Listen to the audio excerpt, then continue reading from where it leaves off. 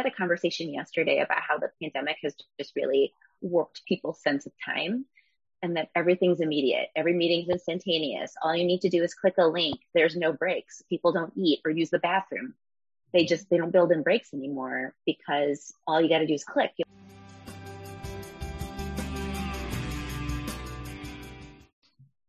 Hello, and welcome to Student Affairs Now. I'm your host, Keith Edwards. Today, we're discussing how individuals, leaders, and institutions can work to better create work environments and lives for student affairs professionals, with the editor and two authors of the new book, Creating Sustainable Careers in Student Affairs. Student Affairs Now is the premier podcast and learning community for those of us who work in, alongside, or adjacent to the field of higher education and student affairs. We hope you'll find these conversations make a contribution to the field and are restorative to the profession. We release new episodes every week on Wednesdays. Find us at studentaffairsnow.com or on Twitter. Today we have two sponsors. First of all is Leadership. Leadership is the not-for-profit organization that has been partnering with colleges, universities, and organizations in creating transformational leadership experiences since 1986. With a focus on creating a more just, caring, and thriving world, Leadership provides both virtual and in-person leadership development opportunities for students and professionals.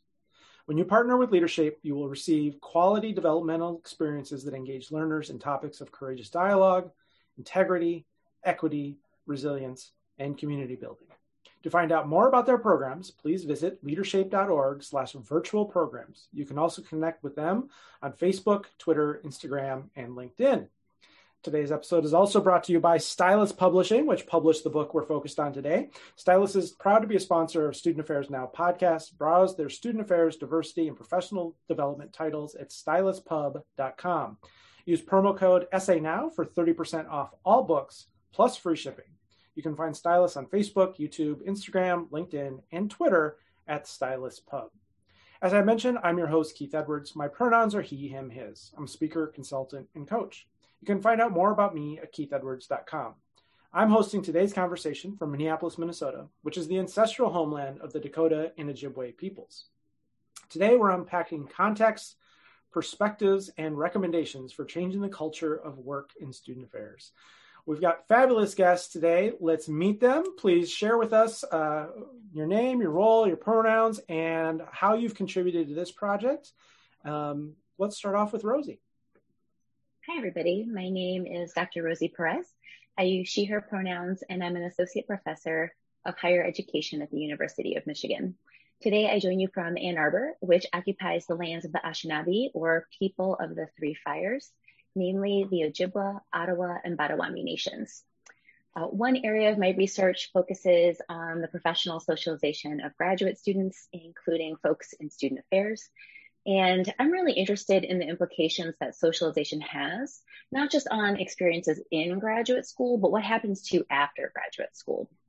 So with that said, I wrote a chapter on student affairs graduate preparation programs and how they can work to uphold or contest ideal worker norms as we prepare people to work in the field.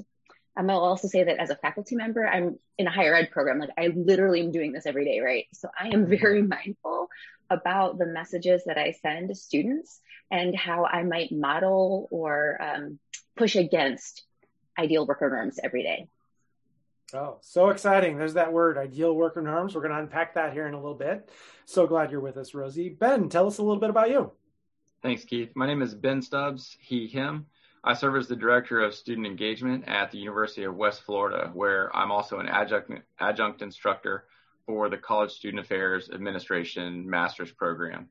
As a campus life professional, I've had the opportunity to work in campus recreation with fraternity story life, student activities, leadership and service, a variety of other programs. And so I was happy to work with and speak with my colleagues in those areas to provide a chapter to the book related to their experiences and how they navigate and try to work through the expectations related to their work.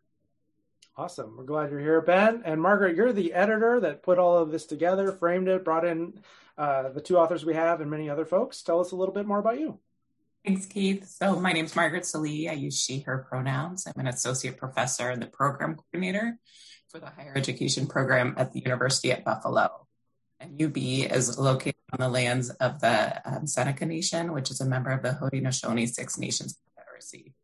And my work typically focuses on work-family issues and work-life issues, which is why this book is so near and dear to my heart. But I look at the ways that faculty, staff, and students navigate work and life issues and the implications this has for folks of different identities. So as you mentioned, I brought the cast of characters together for this book and conceptualized it with a lot of help from all of the authors who brought the book in directions that I actually hadn't originally conceptualized. Yeah, I love it when a project emerges into something different along the way. Let's start with you, Margaret. Can you tell us a little bit about what are the challenges facing student affairs workers and the profession today? Kind of give us a summary of where we're at. I know people talk about this a lot and people cite a lot of numbers and it seems to really shift and vary, but you've been really thinking about this. Tell us what really is going on. Well, I mean, sort of what Rosie was talking about, we do this work on a daily basis, right? And our faculty members as we're talking to students. And, for the last 10 years or so, I've seen my students coming into my office and just being exhausted. And I've been talking with folks who are new in the profession and mid-level in the profession and senior in the profession, and folks are exhausted. And so I think that, there are a lot of challenges. I think first off, right, we see a lot of attrition in the field. Earlier studies said that 50% of folks leave the field in their first 5 years. And that is problematic. Partially we could talk about whether or not there's some growing pains that happens as folks enter the field in their mid-20s and figure out that there might be other directions for them. But I think that there are conditions in the field that are creating problems. So, as we talked about folks feeling overwhelmed, working long hours, especially the demands of working in residence life can be all consuming, as Ben can talk about, right, as he learned in his chapter and probably from working in the past, working in student activities can be very exhausting. So folks are really just working 24/7. They are feeling like they need to be the ideal worker, which we'll talk about, I'm sure, a little bit later. And that leads to burnout. So they're no longer invested in the work. They're experiencing also secondary trauma since our students are coming in with so many issues now. There's also the low pay of the field. We all love the work, but sometimes people look outside to industry to see what they could do, perhaps that might compensate them better. So there's the whole host of issues. I mean, that's just the tip of the iceberg, right? But yeah. I think those are some of the issues that I've seen.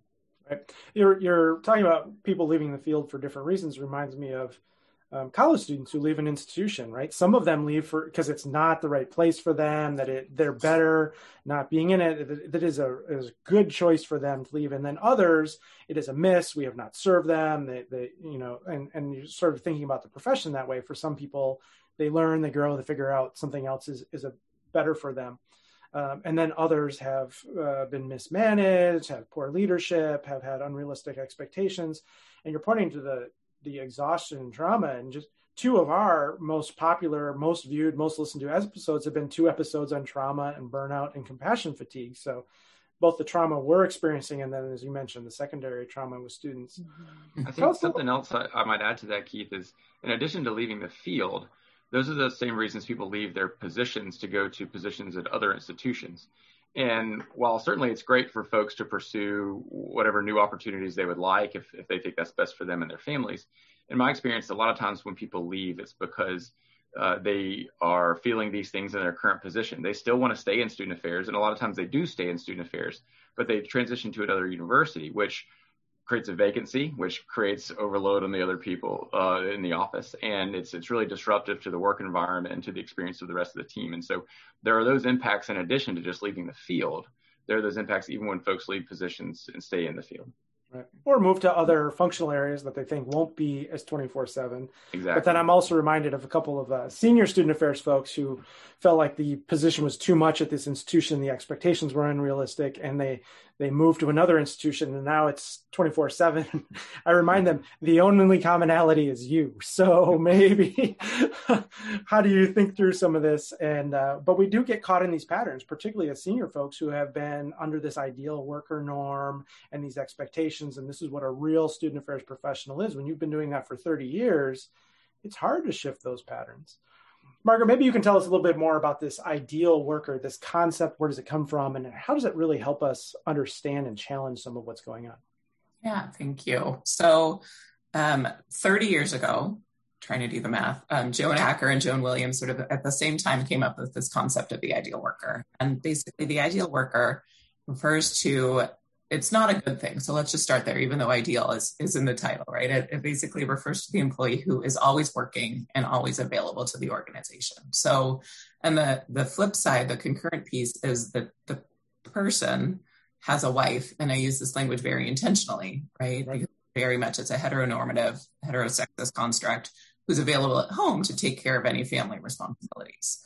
So this means that an employee could work nights, could work weekends, could just pick things up at the drop of the hat and go on a trip.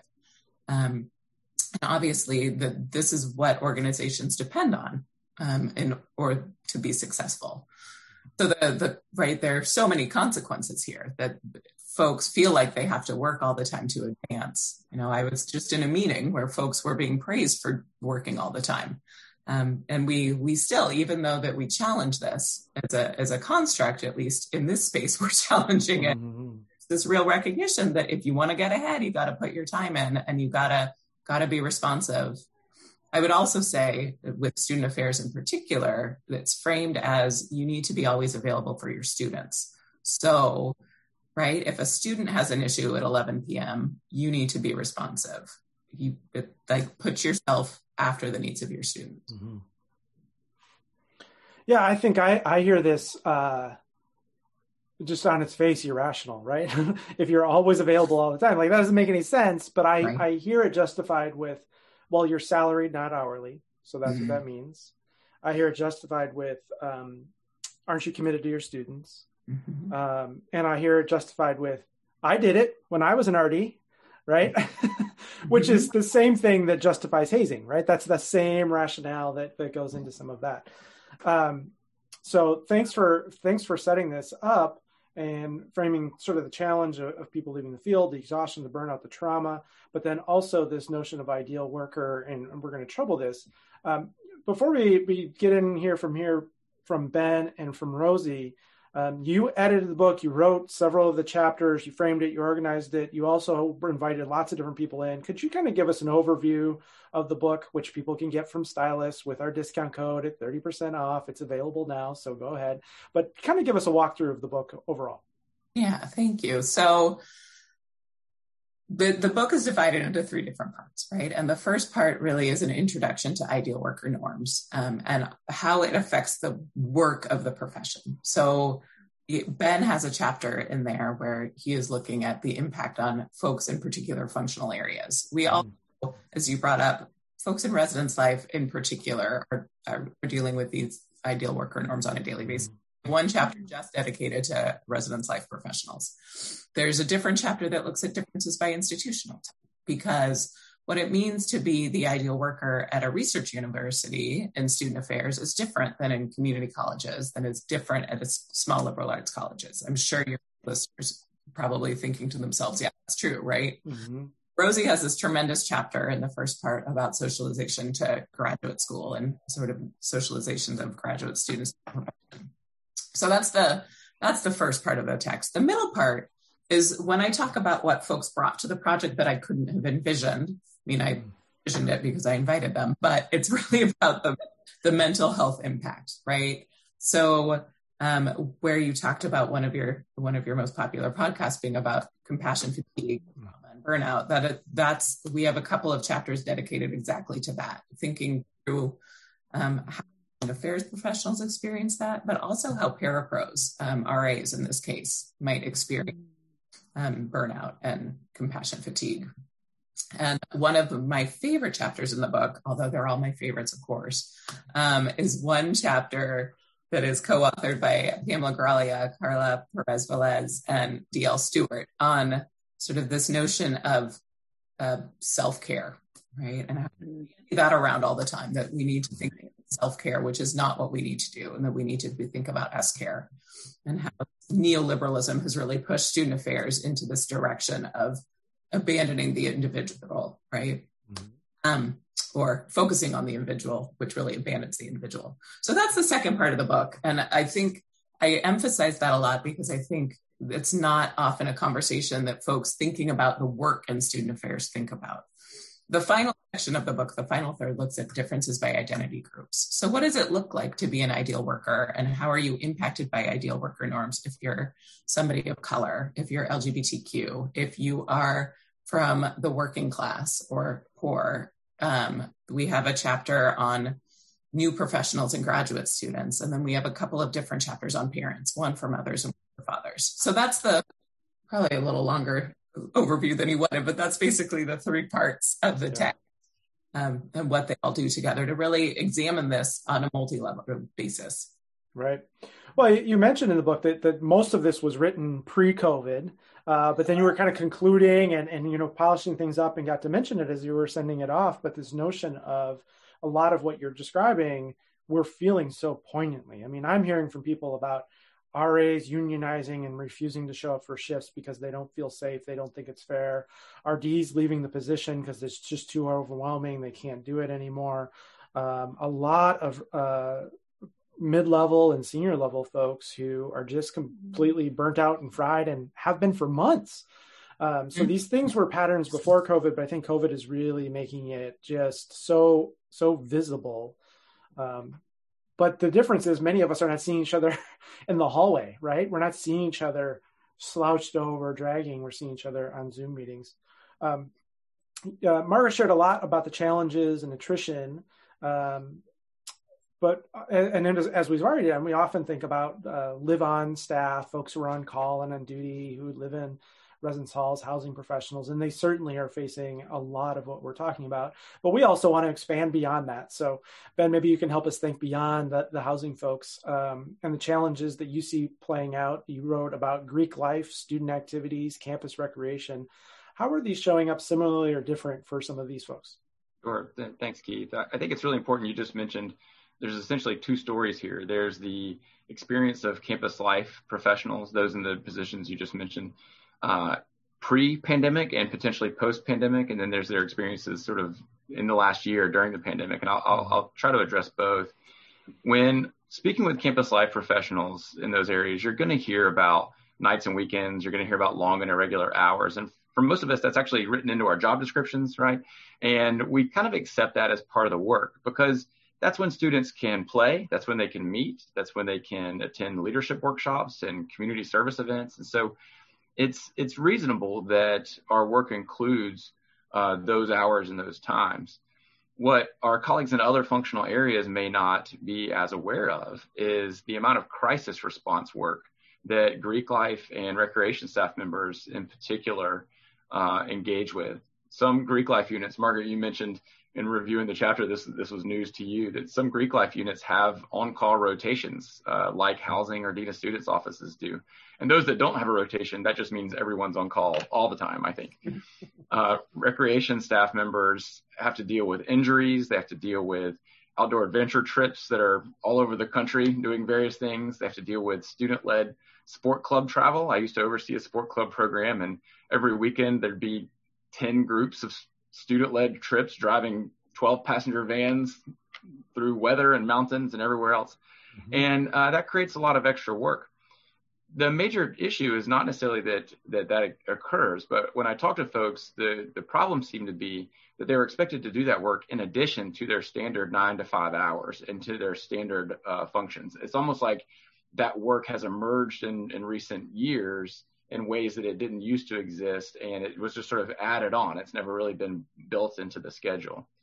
The other thing that really stood out to me in my conversations and that aligned with my own personal experiences was the ways that campus life professionals are both valued for and also marginalized by their reputation for being competent, all-purpose team members who are accustomed to manual labor, to be honest, and who have an ear to the ground and good relationships with students.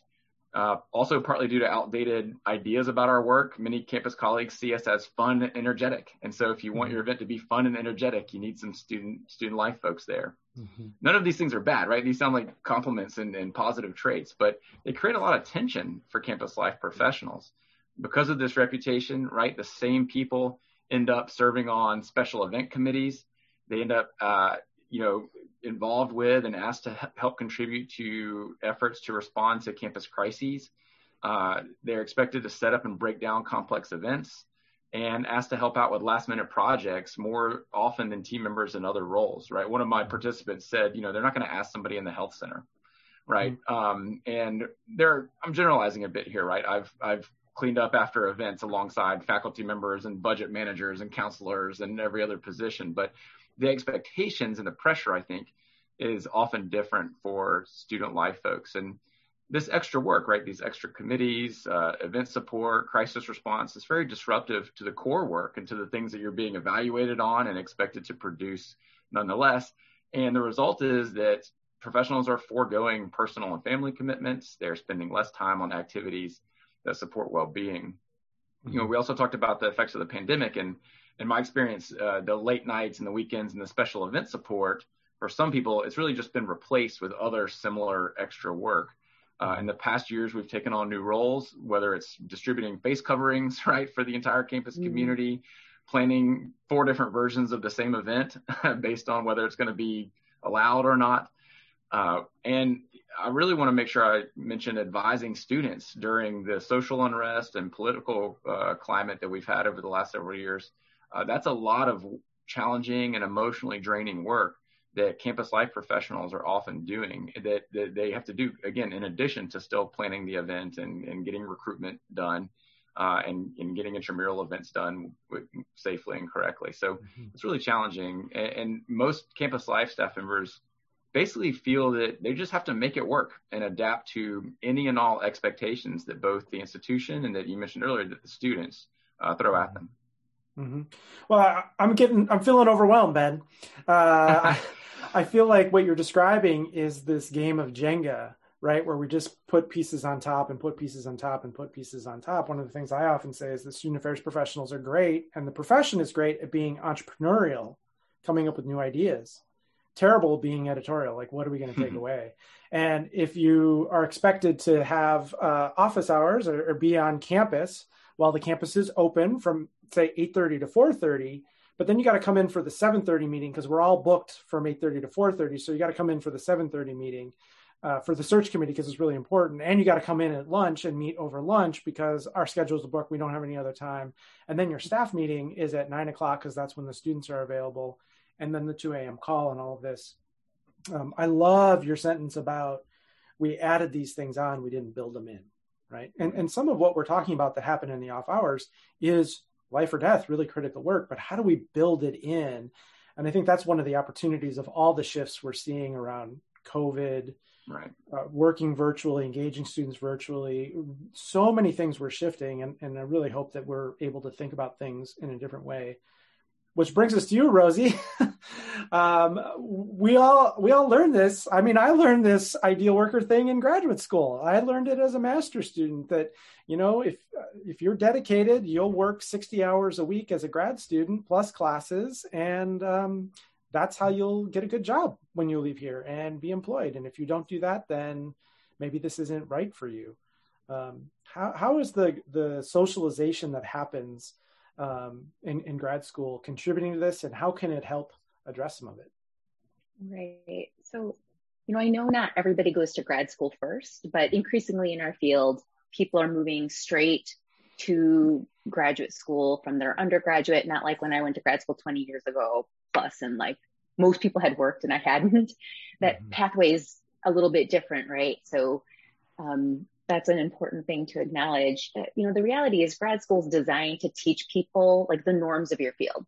What are the good practices? How do we do this in our field, broadly speaking? And, the reality is in many programs, both intentionally and unintentionally, we send messages that you have to overwork yourself, right? Even and contradictory. We're like, don't do all the things, but we reward students with the rewards, opportunities, if they're willing to do more. So it's really confusing, right?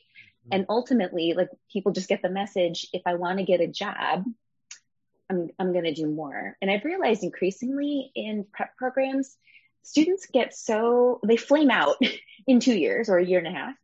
and they're going into full-time work tired. Like, we've fatigued them before they begin full-time practice, because some of them are working from a place of fear. If I don't do all of the things now, I won't get a job. I'm looking at what my peers are doing. They're all doing too much. They can't editorialize, Keith, like you said. But we've kind of built this system where everything is more. And it's like completely unsustainable, like the title of the book, right? But we've learned it really early. And I really worry about this, like, all the time, that we are preparing people before they've even engaged in full-time practice. For many folks, they're coming tired. So what is the likelihood they're going to stay if they're burnt in 2 years, right? Which I know part of this is related to the discussions we have or don't have, honestly, about professionalism and how it's coded. So a lot of my chapter gets into the idea about professionalism and its relation to the ideal worker. Professionalism often coded in ways that mean overworking, giving all that you can at the cost of yourself. But professionalism also coded in ways that center people who are white, male, middle class, heterosexual, don't have children.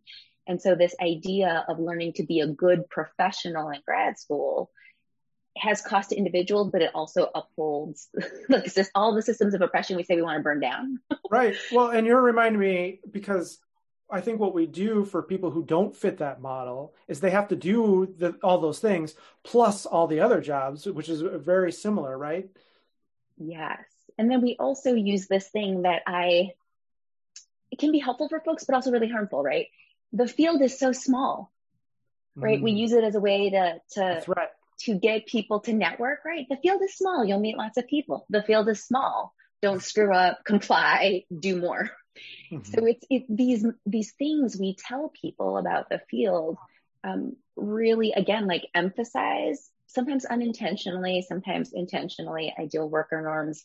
And that compliance, that focus on being a good professional, when left unexamined from a critical lens, right, moves us really far away from what we say we want. We want holistic development. We want people to stay in the field for a long time. We want to, advance social justice and inclusion. So when I think about the work of graduate prep programs, right, like, a lot of it for me is stop talking in coded language. Like, we have to make what's tacit more explicit and just talk about it, because it gives people an opportunity to at least articulate where they're struggling, what they don't understand, the tensions that they're feeling. Because what I've realized is lots of folks feel this tension of the ideal worker, don't have language for it. And because no one else is talking about it, they think they're not doing it right if they're supposed to be doing 60 hours of work in 40. Like, they just haven't figured something out. I'm like, no, it's designed to do that, right? So, I really have thought a lot about how do we just talk more, and then think about, if we don't want it to be this way, what would we actually do when we move into positions where we have power and authority, right? And so I incorporate these discussions really explicitly in my courses. And I think students are always like, oh, what is professionalism? And nobody can come up with one definition. And the fact that we can't, right, but we all talk about it, is a big thing. Talk about how that constrains us. You're reminding me of tenure, right? The whole idea of tenure, the unspoken our faculty members just got twitchy. All right, it's okay.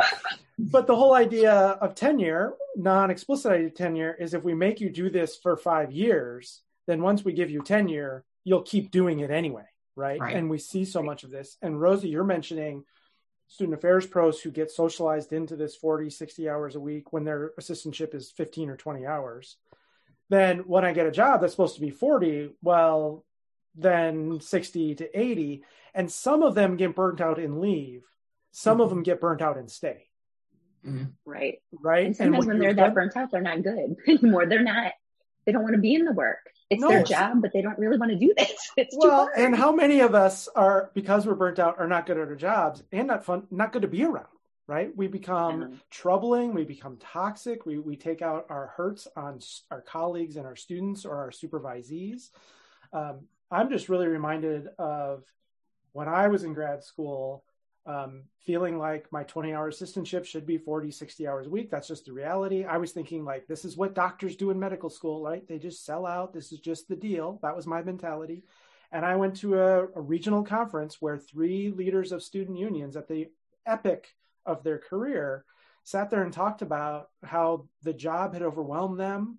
And one had multiple suicide attempts because of their burnout and trauma. One had lost a marriage because his wife felt like he loved his union more than he loved his partner. Mm-hmm. And another one had just troubling relationship with his children. And I walked out of that going, no, I'm not treating this like medical school. I'm not selling out. And that probably lasted like 3 days. And then I got back into it, right? And then I would start my new job and I would make a recommitment, and that would last maybe a week. And then, but that's what socialization is. It never stops, right? It's constantly coming in. Right. So I think as a faculty person, right, when I have students constantly telling me they're tired and that they're overworking, right, I always think, instead of saying, well, what could you do to set boundaries, which is part of it, in my head, I'm like, well, what conversation do we need to have with assistantship providers about what's reasonable? Like, how are we supporting students? Like, that is one of the things that I find really difficult, right? Faculty do their thing and assistantship, practicum providers, you do yours. In some programs, they are more tightly coupled, but sometimes we don't really talk enough about the loads we're putting on students. And we could work in better partnership to talk about how we could better do this and not amplify ideal worker norms. You know, I also think as faculty and people who supervise grad students, it would probably be helpful if we would be more public or own where we're struggling with this, right? Like, I think my students have responded, they find it fascinating that I have like a daughter, right? And they love when real life interrupts, even though sometimes I'm mortified, right? Like, oh no. But for them, that's like a very humanizing thing. It's not like when you get your master's or PhD or get a particular job, you're going to get it better. Mm-hmm. But our field is designed to, we built a field in a way that sustains this struggle, and we're not in it alone, but we've designed it so we don't always talk about it until it's like to the point we're breaking, right? So I would just argue that, like, as we look ahead, what would it take for us to really be more open and transparent so that we can think about actually changing things rather than just saying it's so hard? Well, open with the struggles we're facing, right? How hard it is, how we're tired, but also open with our strategies. Like, I got to exercise and I do these things and I've had this conversation and I passed on this opportunity. Margaret, we started with you. Let's circle back to you. What, hearing from Ben and from Rosie, what's important things that you want to make sure don't get missed in this conversation? There's so many things. I mean, I think Rosie's point, right, about the individual strategies are important, but it's the organizational change, it's systemic change that we need. I mean, clearly, while we're all waiting for that change, or while we're waiting to be a part of that change and participate in that change, there are things that I think folks can and should do, and it has varying levels of impact, right, depending on your location in the organization, right? Mm-hmm. You know, I've been having lots of conversations with folks about delayed send on your email. So, you know, and it's really interesting to me. It seems like a no-brainer in terms of, if I have something I want to get off my desk, I will, and because of my work hours, right? I'm a single mom by choice of 3-year-old twins. And so my work days are shifted in weird ways. Bless you. Thank you. They were 2-year-olds during the lockdown. So, right, my work hours are shifted in ways that other people's aren't. But, so I will do a lot of work at night, but I don't want to send Ben an email at 10 p.m. at night and have it stress him out, right? He works in student activities, so maybe he's used to that. But, so I will use the delayed send feature so somebody gets it the next morning. And to me, this is just a simple thing. It's layered, right? I'm still working, but other folks aren't feeling compelled to respond. So in any case, individual strategies to sort of manage our own work, I think, as you said, building in time for exercise, but it's really a systemic issue that I think needs to be addressed at the top. Professional associations, and I'm seeing movement, right? NASPA is really interested in taking this up right now. And a Kuwai is really interested too, in sort of considering what the role of the live-on professional. It's like on cue, those twins just decided, hey, we heard you talking about us, and here they're chiming in for the background. Well, they did. They just came back from a walk, so. Yeah, just what perfect scripting and timing. I love it. That's our family for you. Yeah. Ben, what do you think that folks who want to make some of these shifts, I think the conversation often is about what the individual can do, but how do we talk about, I'm your supervisor. What is it that you're doing? What is it that I can do? How can I advocate for you? How can we work on this together? How can we shift these? How can we work to change the structures? I think we get easy talking about systems and structures as though they're elsewhere, but the administration is us. So how can we shift some of these? How can we make some different changes? What would you suggest, Ben? Yeah, that, as Rosie mentioned, this is sort of built into our field in so many tiny ways. The good news is I think that there are very few supervisors and senior officials who actively seek out to leverage ideal worker norms to squeeze every drop of work they can out of their employees with no concern for the well-being or the whether or not the work is gratifying for them. And I think it's really important, as we've talked about, to point it out, to address the issue, to talk about it so that we can work on it. And just like any challenging thing, it's not going to be easy, but as long as we're striving towards improvement, there's some low-hanging fruit, and then there's some more challenging things. For instance, in our work, most campus life folks just take it as they resign themselves to this norm that we will attend and advise students during meetings whenever they decide to set them. That if the students can only meet at 9, well, the meeting's at 9. And I think in many cases, there's real opportunity, especially if supported by a department head or an AVP or up, there's really opportunity to figure out how to balance meeting the needs of the students in terms of their schedules, but also recognizing that the professional staff member has obligations as well, and is going to be better at their job and more gratified by their job if we can not have them attending 10 p.m. meetings, in addition to special events or weekend programs and things of that nature. And the 7 a.m. breakfast meeting for the search committee. Right. And a lot of folks I talked to would mention those meetings. And when I asked them if they had tried to change that, most of them were kind of like, does not compute, right? It wasn't something that they had even really considered for the most part. They just knew they didn't like it.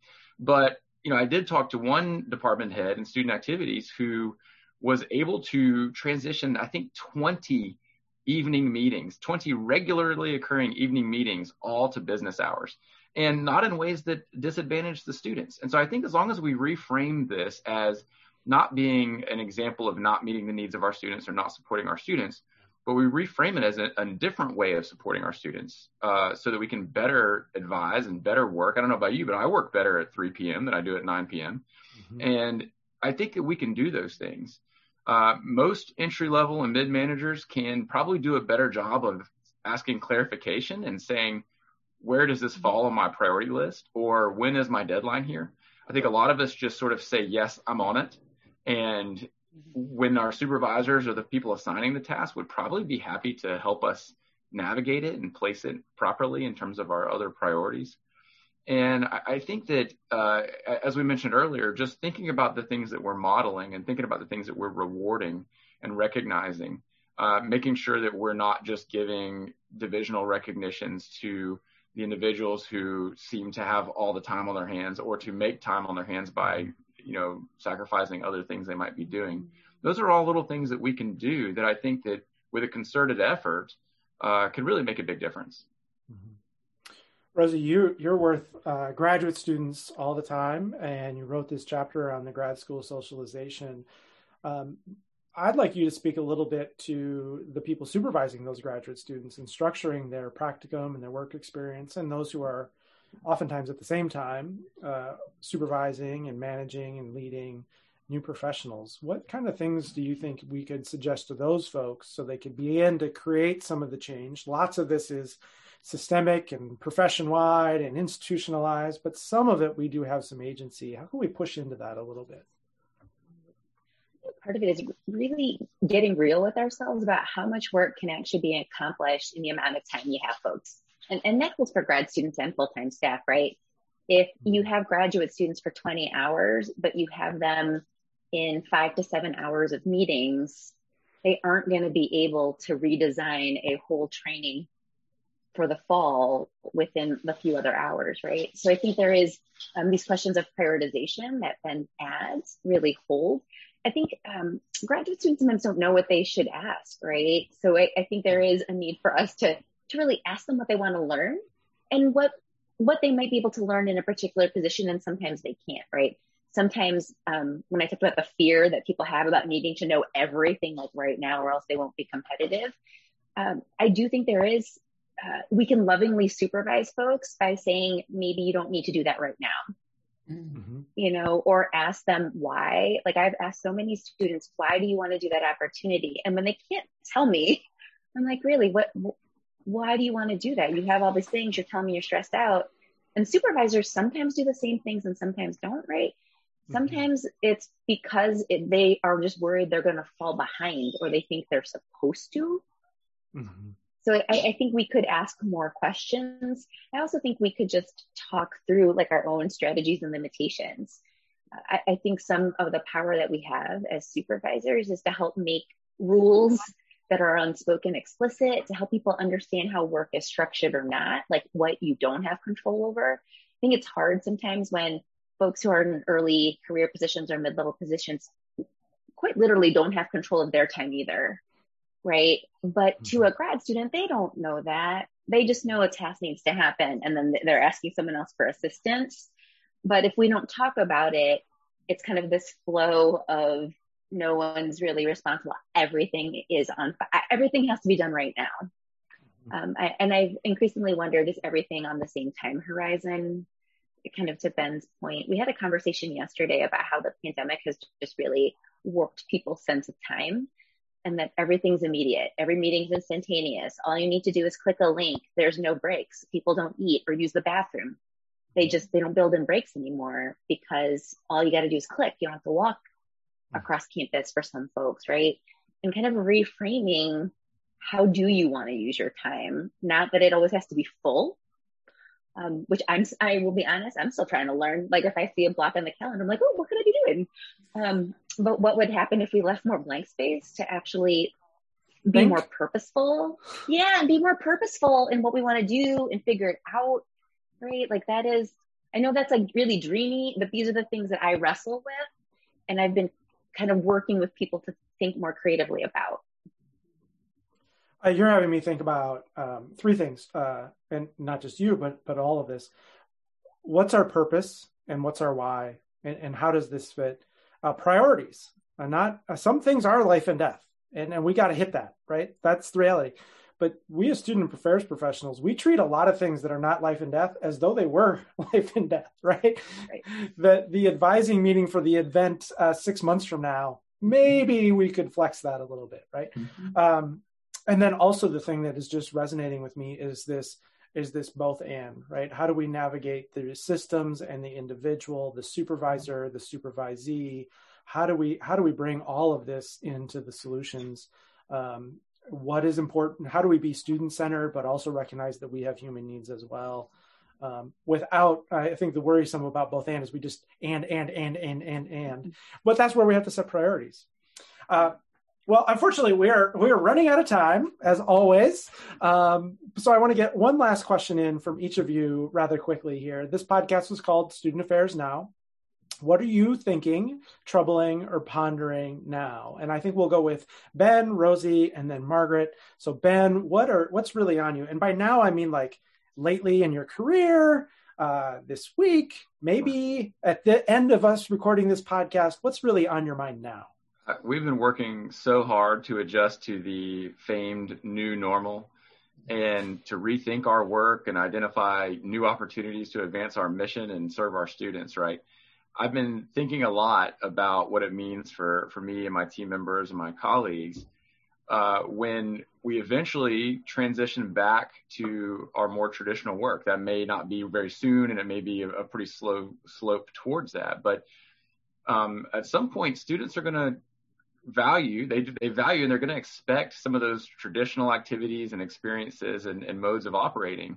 And I've been thinking a lot about how the changes we've made in the last year or so are going to impact our ability to support those opportunities and to provide those and engage students in those ways. Yeah, a lot of things have shifted that'll be hard to unshift. So, Rosie, how about you? What's on your mind now? It isn't, Keith. I all the time, right? I think I'm always wondering what would happen if I and those I work with didn't work from a place of fear. That if I don't do something, X is going to happen. And often the X is actually not a real consequence or even a real thing. But what would happen if I slowed down? Because it's really hard to ask. It's actually kind of terrifying for me to say, like, I should slow down and legitimately do it consistently, not like for a day of rest, right? And those are the things that I'm thinking about. Like if I want to be in this work and in higher ed long term, what are the shifts that I need to make? And how do I want to make them with others, not just by myself, so that we can change things? Yeah, I really appreciate you coming back to that. You said that at the very beginning, and it just landed with me about how much we do out of fear. And so I really appreciate you coming back to this. Margaret, what's on your mind now? Yeah, I think it's getting back to what Ben was saying too, about what things are going to look like whenever this all ends, or whatever, God willing, it ends, right? So I think, and speaking from a place of fear, I think that there is fear among administrators that we need to go back to the way things were, right? But we have seen some positive changes. As much as we're looking for silver linings, there are absolute silver linings for folks who are able to work from home and balance some other life needs. I do not want to pretend for one second that those who are homeschooling their children while they are working are having an easy time of it.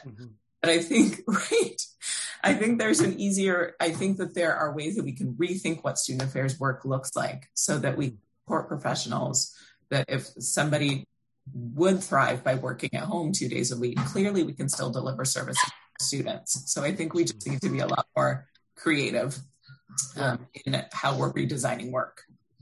Well, and you're bringing us back to the both and. I mean, one of the themes of this podcast in our most recent episodes has been over and over. Normal wasn't that great. Why would we go back to that? I mean, you wrote this book. This wasn't about COVID. This was about before that. And now we're bringing in that perspective. But we had an enrollment cliff coming. People were burned out. Adjunctification, costs rising, debt, retention. I mean, normal wasn't really working. So how do we give ourselves permission to rethink? So thanks to all of you for your great contributions, for being great guests, for your perspectives, your ideas, and your stories of your real life. I really appreciate it. Thanks to helping all of us rethink student affairs work. It's a real opportunity and really important. To our listeners, you can receive reminders about this and other episodes by subscribing to the Student Affairs Now newsletter, or browse our archives at studentaffairsnow.com. Thanks to our sponsors today, Leadership and Stylus Publishing, which published this book, and you can get it for 30% off and free shipping using our discount code SANOW. Please subscribe to the podcast, invite others to subscribe, share on social, or leave a 5-star review. It really does help get conversations like this to more people and build a learning community, so we can continue to make this professional development and these conversations free to you. Again, I'm Keith Edwards. Thanks again to the fabulous guests today and everyone who is listening and watching. Make it a great week.